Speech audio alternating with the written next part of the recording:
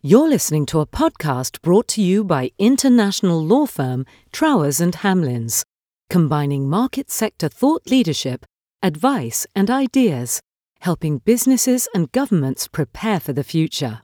Hello and welcome to another edition of Trowers Talks Real Estate. My name is Julian Allen. I'm a partner in Trowers and Hamlins Real Estate Group, and I specialise in leisure and in particular London restaurants and clubs. I'm delighted to welcome to the podcast today Baton Berisha. Baton is MD of the Ivy Collection of Restaurants and indeed all of Richard Caring's group of restaurants. Baton's worked with Marco Pierre White, Gordon Ramsay at Royal Hospital Road and Heston Blumenthal, as well as D&D and others. But he now heads up all of Richard Caring's empire of restaurants. We're very fortunate to have him. Good afternoon, Baton. Good afternoon, Julian. Nice to talk to you. Well, it's great to have you. I want to ask some sort of general questions about what you do now before we move on to things that particularly touch real estate. In terms of the Ivy restaurants and indeed Richard's restaurants in general, how would you describe what it is that you have that marks you out as a kind of offering? Well, Richard Caring is obviously a well-known entrepreneur, regarded as a king of restaurants in United Kingdom. So Richard has a variety of restaurants within United Kingdom, ranging from Bill's Restaurants, which is casual dining chain restaurants across UK, to the Ivy Collection. So everyone knows of the Ivy restaurant in West Street, and 5 years ago, we've expanded that by offering some of the Ivy, what we call the Ivy Magic, to the rest of the United Kingdom, as well as Scotland and Dublin. And then we have the Caprice restaurants, the likes of Scott's and Sexy Fish. And also we have Burley clubs, which include the likes of Annabelle's, Harry's Bar, and George Club. So essentially, we have a group of different type of restaurants offering something for everyone. In Bill's, hugely successful for breakfast, for example, lots of family dining. In the Ivy, we've strategically worked in creating a group of restaurants which is accessible for everyone, essentially from family to business clients to residents to younger demographic of our guests that come in different parts of UK. And then with the likes of Scott's, which is a bit more serious, elderly clientele that's prefer to go to the likes of Scott's, basically, which is a more serious dining.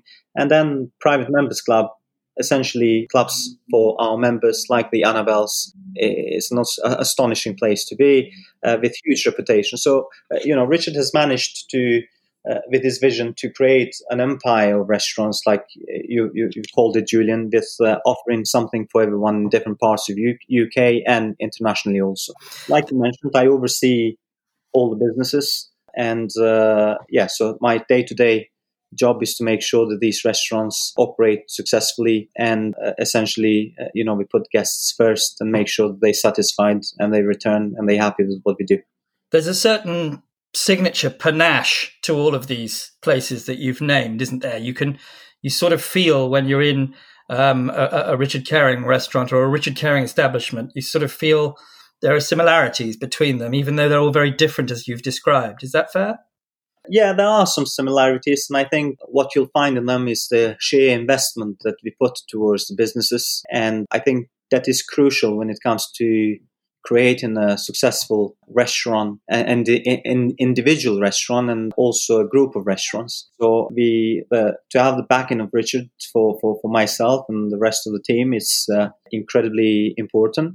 So in that sense, yes. And with that, obviously, we can afford to ensure that we invest on the businesses when it comes to the quality of product that we provide and the quality of service and the atmosphere that we provide in our restaurants. And essentially, anything that guests sees, touches, feels, tastes, those are the important things or pillars, if I can say that way. Someone wishing to operate a successful restaurant has to ensure that they hit at all times. And I think that that's what we do well. And with that, we obviously develop a strong brand and reputation in our restaurants. And hence why likes of Scott's and the Ivy and the Harry's Bar Annabelle's, Sexy Fish, they're all quite successful restaurants. Indeed. That links in rather well to my next question, Baton, which is the one that everybody's asking when we talk about leisure and hospitality operators. How did COVID-19 affect your businesses? Well, I think like all the restaurants in the industry, all the industry itself, including the retail, we were hugely affected because of the uncertain times as to what was going to happen this year. I remember during the first time the government announced the closure of all the restaurants, we have to be incredibly reactive in order to adapt ourselves very quickly and ensure that we have a very quick strategy in order to cope with all the change of rules and guidelines in order for us to have a business, basically. And we managed to do that incredibly well. What is sad to see these days, you can see the impact that COVID has had in the industry across UK, with many restaurant groups going either in CVA or in administration. It's very, very sad to see. But I think from our perspective, we were growing, especially in the Ivy Collection, we were growing quite rapidly with 43 restaurants. Essentially, we've opened in past 5.5 years ago, we've opened the first Ivy Market Grill or the Ivy restaurant in Covent Garden. Yeah. So we've had plans for the growth and we had to stop, rethink, postpone a little bit and assess where we are. And now, obviously, we managed to handle the whole COVID issues quite well with implementing new processes and procedures and ensuring that we adapt ourselves with different guidelines in different parts of UK. I.e., in Wales, for example, there are different guidelines today. In Manchester, Manchester is in Tier 3. Glasgow and Edinburgh is between each other, even though they're in the same country, they have different guidelines. And then Dublin is different guidelines. And when you're dealing with 130, 140 restaurants across all 4 groups, you can imagine the sheer planning and strategy that you have to implement to ensure that you operate in a very as successful way as possible, basically. So from our perspective, what COVID has done is put a stop to our growth this year, and we needed to reassess everything, restructure a little bit, adapt, ensure that we operate in a different way. For example, from the time that the guests come into our restaurants these days, we have a number of processes in place to ensure that the guests and our employees are safe while working under this pandemic. So the CCTV, thermal CCTV temperature checks, imagery that we've installed in all our receptions to check in the staff with temperatures on a daily basis, to develop in a software where we maintain health checks for all our employees on a daily basis, to employ health and safety professionals to deal strictly with COVID measures, to implementing separating screens between tables and all sorts of stuff that we've done in order to ensure that we operate safely to protect our employees and protect the guests. We have implemented. For example, in Mayfair, we've hired a doctor and a nursing team, and we check all our employees and test them on a weekly basis to ensure that they not infected with COVID. So we prevent staff from going and work in our restaurants if they were infected. And obviously, you can imagine that this pandemic is, in a sense, with lots of people are having the COVID without realizing that they're having it, with no symptoms at all. So in that sense, we've done everything I feel that we could to make sure that we operate in this environment.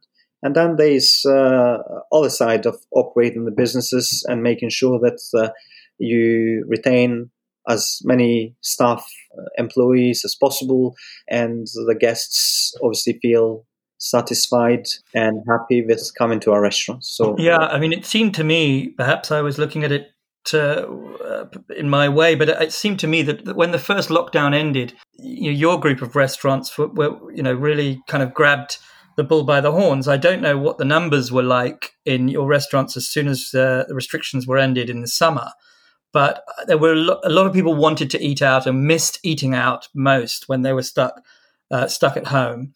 And I think from my experience, I went to a couple of Ivies and everything was all very well set up. It felt safe. The employees were happy.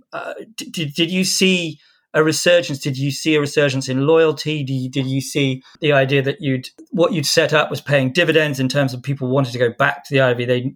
They felt that you had grabbed control of what you needed to do?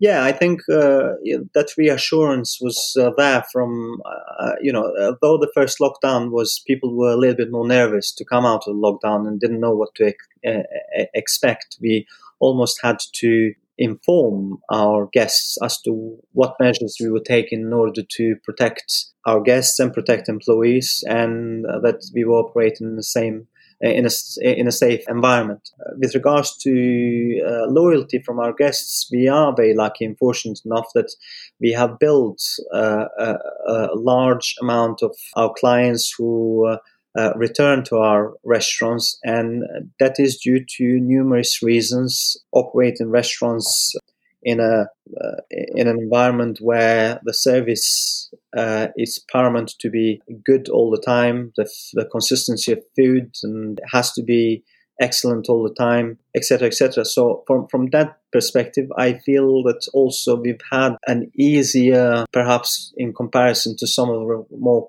casual dining where they have been more affected due to COVID. We've had an easier time in a sense because we've built that loyalty for a number of years with our clients. And I think where, again, very sad to see, but clearly the most affected restaurants are those restaurants where are potentially individually funded, smaller groups, and some larger groups itself who, in some sense, perhaps the strategy was on generating profit rather than concentrating on long-term strategy on running a successful business, i.e. by building a loyal client base, if that makes sense. Indeed. Baton, you can probably see many challenges on the landscape. I can see two in particular. The first one is what I might call the new normal. In other words, what are people's dining habits going to be if they're not commuting to work as often, now that we have found out as a result of lockdown that agile working is not sort of the end of the world? I wonder about those of your restaurants which are in areas which relied on business lunches, whether you expect there to be a real drop-off. That's the first question. And the second one is Brexit, and in particular to do with hiring and staff.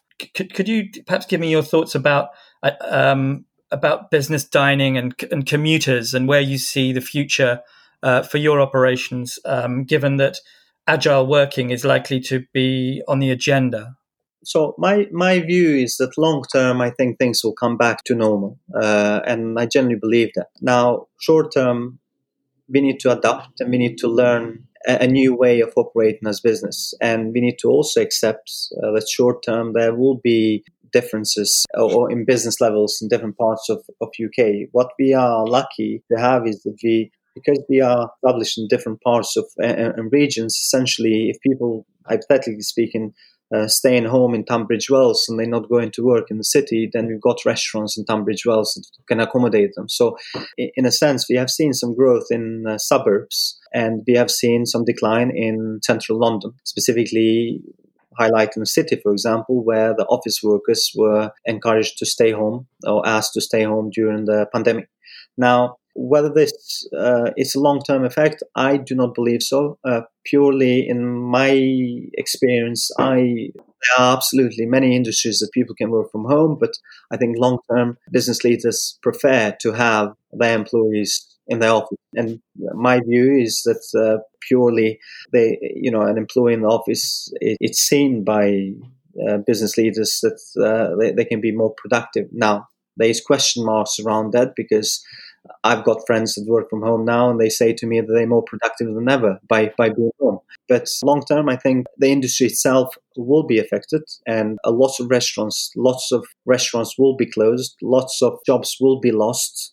And I think we still have a couple of months to see what's going to happen, especially from January onwards with the rent moratorium ending in end of December.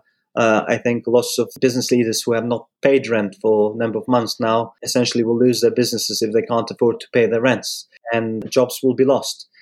Now, from where we stand as a business, I think we are in an okay position, can continue to operate in obviously a very challenging environment, but I truly believe that there is a light in the end of the tunnel, especially with vaccine announced today, approved in UK, and with all the good news coming months. By summer next time, we'll start seeing a slight difference with people being able to go out more, and perhaps tourists returning in our country also. So it's a long term, I think things will come back to normal. The strongest will survive, and a lot of businesses will be affected. As I said, retail also, it's going to be hit hard because of change of behavior, which has started a few years ago, but with people mainly shopping online rather than physical shops. So we just need to understand what the guest expectations are and adapt to that, and continue as we have planned before. It's no news to people that a lot of freedom of movement is something in terms of your staff, which has been important, I think, for restaurants in London in particular. I can't speak for other cities.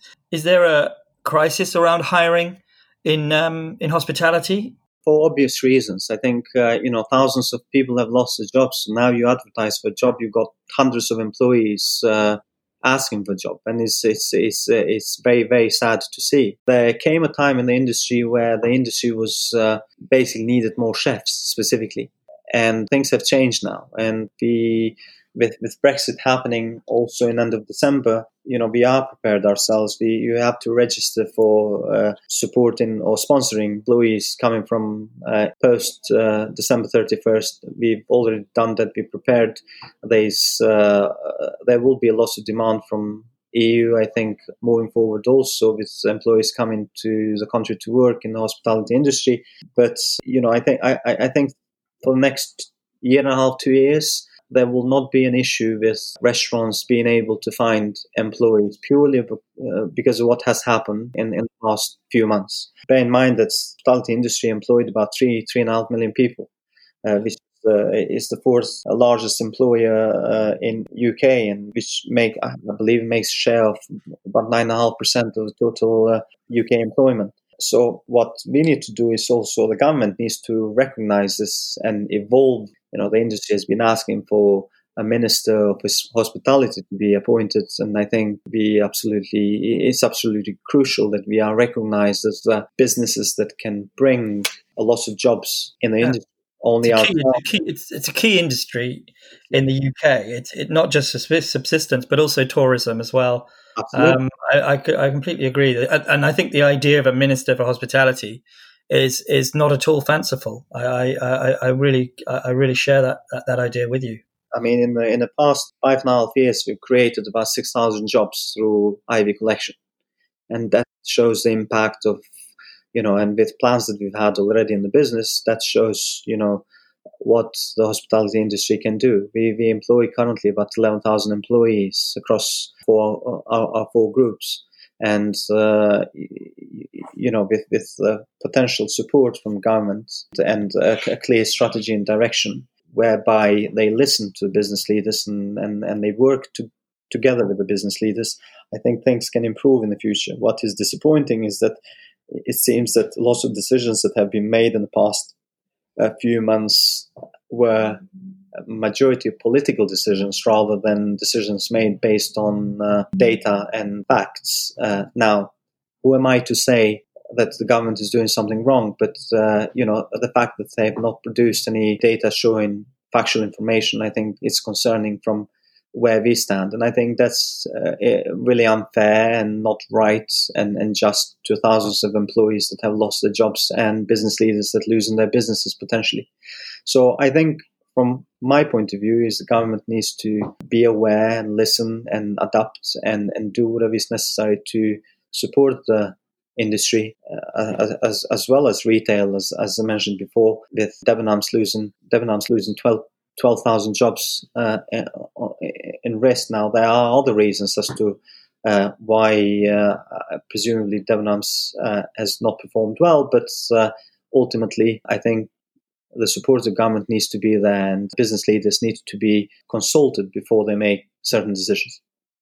Baton, finally, if there's anybody listening to this who is interested in investing in restaurants and investing in F&B and hospitality, what sort of message would you say for the future? Your general discourse seems to be optimistic about the sector if it's done well and if people are learning lessons from the likes of Ivy Collection, etc. What do you say to investors in the sector going forward? I think that eventually things are going to come back to normal. And from the investor's perspective, I think there's huge opportunities long term in United Kingdom to invest in the industry. As you said, things have to operate well. These days, the behavior of guests has changed. They wanted to know what they're spending the money into. It has the business proposition has to be very good value for money. And once you hit those pillars that I talked earlier, then there's no reason why business can't succeed once we come out of this pandemic. That's terrific, Baton.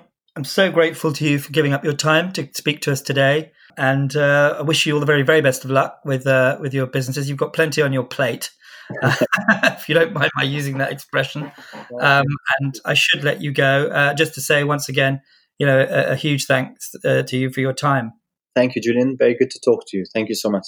You have been listening to a podcast brought to you by Trowers and Hamlins. Find us at trowers.com and join in the conversation on Twitter @Trowers, or find us on LinkedIn and Instagram.